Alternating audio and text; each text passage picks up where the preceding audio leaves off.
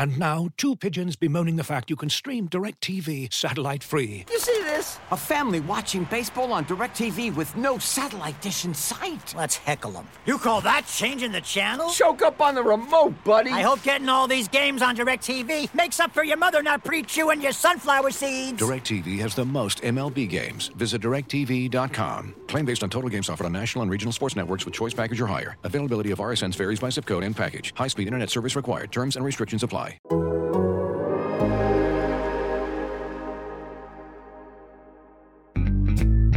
Keeping track of way too many big-name injuries on this episode of Fantasy Football in 15.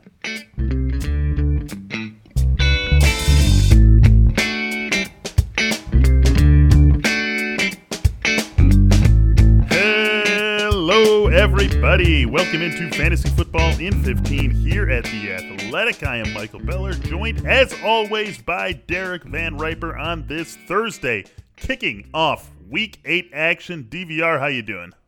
Doing well. Looking forward to another great slate of games. Yes, is another one that's shaping up to be very fun. Steelers involved in another marquee game. Last week it was Steelers-Titans, and the Steelers winning that game, keeping themselves the only undefeated team in the NFL. And now this week, Steelers and Ravens getting together in an AFC North clash, the highlight of what is another great slate in Week 8. It kicks off tonight, as I said, Falcons and Panthers. But one thing that is too common a theme of this Week 8 slate are injuries. That's true in the NFL, and we don't want to minimize anyone's injury, no matter if they are a superstar or the 53rd guy on the roster. But in the fantasy world, those superstar injuries are really starting to mount up, and that's where we're going to focus on this episode of Fantasy Football in 15. It starts, as it has to all too often this season, with Michael Thomas, again, not practicing on Wednesday.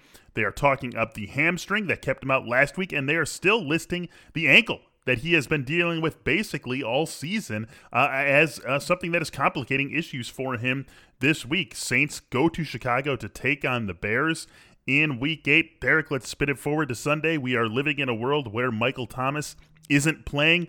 What's your confidence level in the rest of the Saints receivers stepping up against that Bears secondary? It's not particularly high, but I think the way they distributed the targets in Week 7 maybe gives you some hope that Marquez Callaway can be productive again. He had 27.8% of the targets in the Saints offense, with both Michael Thomas and Emmanuel Sanders out for that game against the Panthers, with the same potentially being true against the Bears. I would expect some kind of similar split where it's Alvin Kamara and Callaway sort of leading the way, and then Traquan Smith, Jared Cook kind of working as the next couple of options. The gap could be a little smaller in the matchup against the Bears than it was against Carolina, but I think this is still an offense that sustains probably 3, maybe 4 pass catchers on a week-to-week basis, even with Thomas and Sanders out. Yeah, I totally agree with you. We saw it last week. You saw, as you mentioned, Marquez Callaway, 27.8% of those targets, 75 yards in that game. Deontay Harris, meanwhile, had fewer targets but found the end zone. So this is still a passing game that is going to go out and support plenty of pass catchers. Jared Cook also got in the end zone in that game. No touchdown for Alvin Kamara, but 150, 160 yards from scrimmage. So even without guys like Michael Thomas, the big one, Emmanuel Sanders, the lesser one, this offense can still get up and down the field. Bears have been great against the pass, not so great against the run. We saw that in action again last week against the Rams, getting gashed by Darrell Henderson and Malcolm Brown, but doing a decent enough job against the pass, where you would think maybe we get a heavier Alvin Kamara run game, maybe a little bit more involvement for Latavius Murray, but still this Saints offense can't support those pass catchers. So, you're not bumping them up to wide receiver 1 status, but I don't think you're going to have to hold your nose and drop Marquez Callaway, Traquan Smith, guys like that into your lineup if ultimately that's what it comes to for you this week. On the other side of that game, Allen Robinson is in concussion protocol, and this is truly a protocol. It's not just a word that we use. So there are certain benchmarks that you have to hit to be cleared to play in your team's next game. And of course, Allen Robinson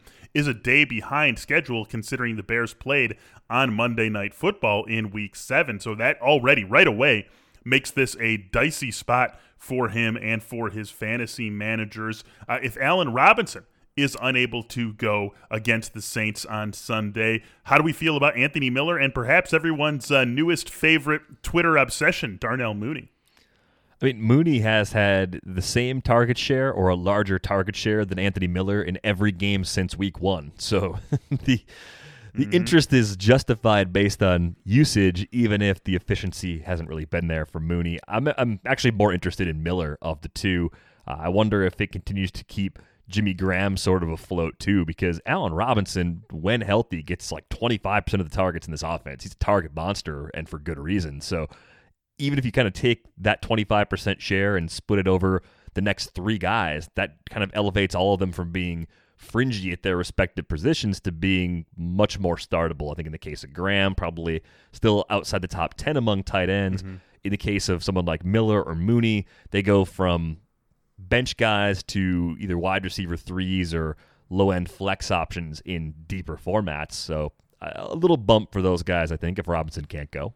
Yeah, I would be just really worried about the entire structure of the Bears offense without Allen Robinson. This is an offense that already struggles to move the ball with one of the best receivers in the league out there on the field. If you take Allen Robinson out of the equation for the Bears, then things could get really ugly. In fact, we really saw that play out last week. Even though Allen Robinson was out there all game, he suffered that concussion on the team's second to last possession. So it's not like they were playing without him. And he was not being shadowed by Jalen Ramsey, but Nick Foles treated it as though he was. Just 4 targets in that game for Allen Robinson, 2 of which came when the game was basically out of hand. 2 targets in the fourth quarter, 2 in the first 3 quarters, and we all saw what the Bears offense did in those first 3 quarters, totally unable to move the ball. So that would have me a little bit concerned just about what the floor and ceiling is for the Bears offense against the Saints. Darnell Mooney, I think, is a nice boomer bust play if you need it, and with 4 teams on bye this week and all the injuries, perhaps you do need it. Perhaps you need to shoot for some upside. I could see Mooney being that guy. We've all seen some of the highlights just from that Rams game, but even if you go back a few games for the Bears of him getting open deep behind defenses and Nick Foles unable to hook up with him. So maybe they can hit on one of those and he becomes that boomer bust guy. I do think Jimmy Graham is somewhat interesting at the tight end position this week because of the fact that he would now be the unquestioned go-to red zone weapon, especially inside the 10-yard line for the Bears if Allen Robinson isn't able to go. And we talk so much about the glut of tight ends who are basically pray for a touchdown guys. Jimmy Graham is in that group. You take Allen Robinson out of the equation for the Bears, and that prayer for a touchdown, I think, has a better chance of being answered. So that's where we stand with Allen Robinson. Big game in the NFC North between the Packers and the Vikings this weekend, and normally we'd be excited about superstar Aaron Jones on one side, superstar Dalvin Cook on the other. There's a chance, though, Derek, that we're not going to see either of these running backs. Aaron Jones looks a little bit more dicey, so we'll start with him. Still dealing with the calf injury that kept him out last week. Jamal Williams did a great job filling in for him, scored a touchdown late, gave you basically running back 1 numbers. Got to imagine that if you fired Jamal Williams up last week, Aaron Jones is unable to go this week, you're very comfortable firing Jamal Williams right back up for this game with the Vikings. Yeah, it's a good matchup, and it's a situation where Jamal Williams should get to 15 touches pretty easily with room for 20. And I think the 20 happens if the Packers are sort of protecting a lead throughout. The 15 scenario maybe plays out if they are playing a little catch-up. But Williams has a role in the passing game. He was targeted 5 times last week against Houston, 4 catches for 37 yards on top of the 19 carries for 77 yards. So easily a guy that should be in lineups given this matchup, given his role if Jones can't go this week.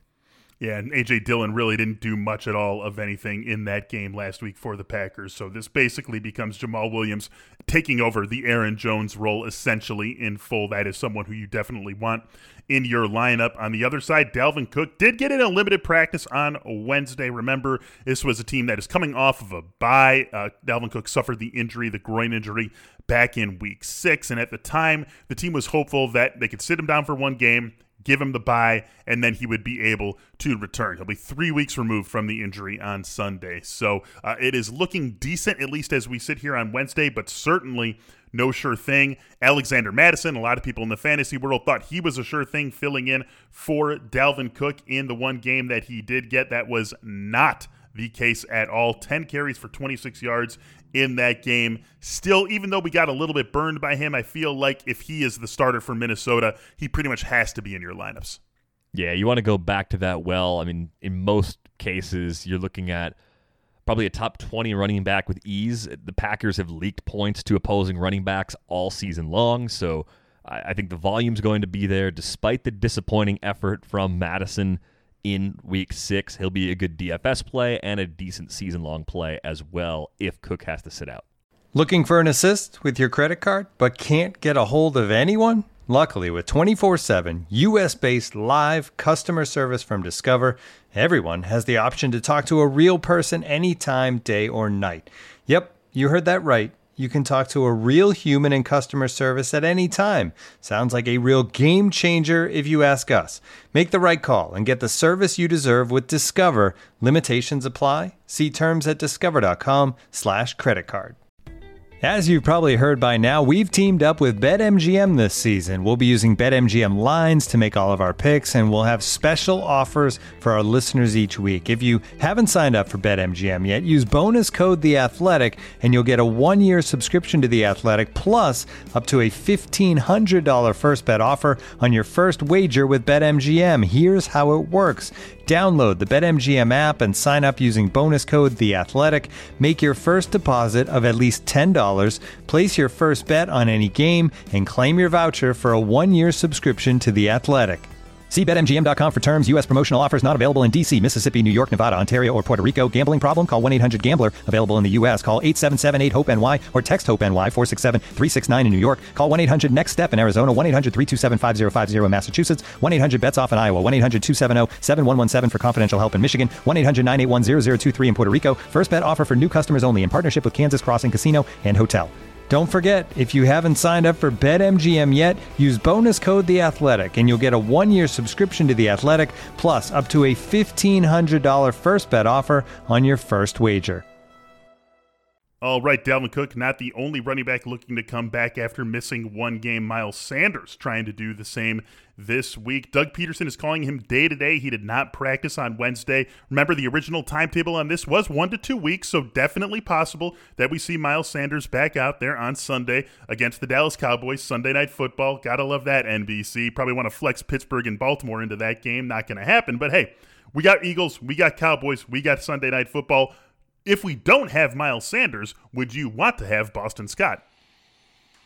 Yeah, I mean, I think the situation for Boston Scott is pretty consistent from week to week. I don't think he's going to be a very efficient runner in most matchups because he's getting so much of the volume, because he does catch passes. He's not going to get pushed out by the game script. I just think he's really touchdown dependent, and I think the matchup against Dallas is pretty comparable to the matchup he had last time out against the Giants. If you're looking for 80 yards from scrimmage is the floor with a handful of catches, I think that's more or less what you're going to get, and you're going to be really happy if he scores. You're going to be a little less happy if he doesn't. Yeah, I mean, that's what we saw play out last week, right? It was a pretty ho-hum game where you were pretty disappointed if you had him in your lineup, and then he catches that, 20-yard touchdown pass or so from Carson Wentz, the touchdown that put the Eagles over the top to beat the Giants, and then suddenly what went from a meh game turned into a very nice game, 92 yards from scrimmage, 3 catches, and the touchdown. So I agree with you. You're going to get a decent amount of touches. He's going to turn that into a fine amount of yards, but you're really going to need the touchdown to put you over the top. You're not going to get, 140, 150 yards from scrimmage. It's the touchdown that is going to make Boston Scott the sort of play that ends up giving you RB2 numbers. Joe Mixon still not practicing for the Bengals. He has that foot injury that kept him out last week. Giovanni Bernard, we sort of sound like a broken record with all the guys we're going back to here, but probably a slam dunk play if Joe Mixon is out again. And I think he's got a little bit higher of a ceiling than Boston Scott. It feels like he's the sort of guy who can get there with yards alone, doesn't necessarily need the touchdown to get there against a Tennessee defense that really isn't anything special this season, or at least hasn't been to this point. I think the appeal for me with Bernard is that the Titans end up in higher scoring games than we expected. The back and forth nature of that could just lead to more touches. I think the problem I have with Bernard comes in some of the numbers, like broken tackle percentage and yards after contact. He's just not good after contact. Very dependent upon having that role in the passing game, and much like Boston Scott, needs to score, really. I don't think you're going to get a massive yardage performance. If you got more than 80 yards from scrimmage, it's probably because he broke a big play. I don't think he necessarily has that extra gear at this stage of his career either. So I'm a little lower on Bernard than you are, but I think he fits right back into this conversation. The backs we're talking about, I prefer Madison over Boston Scott. And I think I like Boston Scott just a little bit more than Gio Bernard, but all three are very viable options yet again in season-long leagues. Yeah, if their regular starters are out, all of those understudies are definitely worth playing in fantasy leagues pretty much across the board. We can even go as shallow as 10-teamers with 2 backs, 3 receivers, and a flex. You're going to want to play these guys. They're all going to rate, at least going into the week, as top 20, top 24 backs at the worst. Even though I'm lower on Boston Scott, he's someone who I would still be looking to start if Miles Sanders is unable to go. Deontay Johnson dealing with toe and ankle injuries. Guy can't stay healthy, but when he does stay healthy, he does a whole lot for you and for the Steelers. Let's say they're all out there. They're all being the top 3 receivers for the Steelers. Deontay Johnson, Juju Smith-Schuster, and Chase Claypool. Rank how you would want to play them in fantasy leagues this week. I've been wrong about Johnson, or at least I've underestimated him for most of the season, but one thing that really jumps off the page for me is that he's had a 30% target share 3 times already this season, and I think there's a few games that he was playing hurt or left early with an injury, so there's a chance that he would have had that even more than he has had he been completely healthy to this point. I'm at Johnson 1, Juju 2, Claypool 3. I think that's the current standing. I think this is an offense that can sustain 3 pass catchers most weeks pretty easily, but I think part of that's going to be a game script where you get plenty of offense on both sides too, right? If the Steelers are protecting the lead, they're going to run the ball a lot. This doesn't shape up to be one of those types of matchups. Even though it's a difficult matchup against the Ravens, I think they're going to be in a situation where they have to throw and try to keep pace with Lamar Jackson and that Ravens offense. That bodes well for that entire trio, even though I think Johnson has moved to the point where I do think he's their best option in the passing game. Agree with you exactly on the order. Johnson 1, Juju 2, Chase Claypool 3. And the thing I feel best about in that ranking is that Johnson has proved himself the number 1 guy, both in terms of, I think, skill and in terms of connection with Ben Roethlisberger. You look at the way that he was targeted against the Titans last week. Ben Roethlisberger told you exactly how he's ranking the receivers in his head. So something to keep in mind should Deontay Johnson be able to go. We're going to wrap this episode up on a good note. Both Tevin Coleman and Dallas Goedert have been designated to return from IR, so we could see both of them as soon as this week. Feels a little bit more likely for Coleman than it does for Goddard, but both of those injured guys who are very fantasy relevant making their way back to the field. That's going to do it for this episode of Fantasy Football in 15. For Derek Van Riper, I am Michael Beller. We will be right back here with you tomorrow to wrap up the week. Until then, thanks for listening and enjoy the game tonight.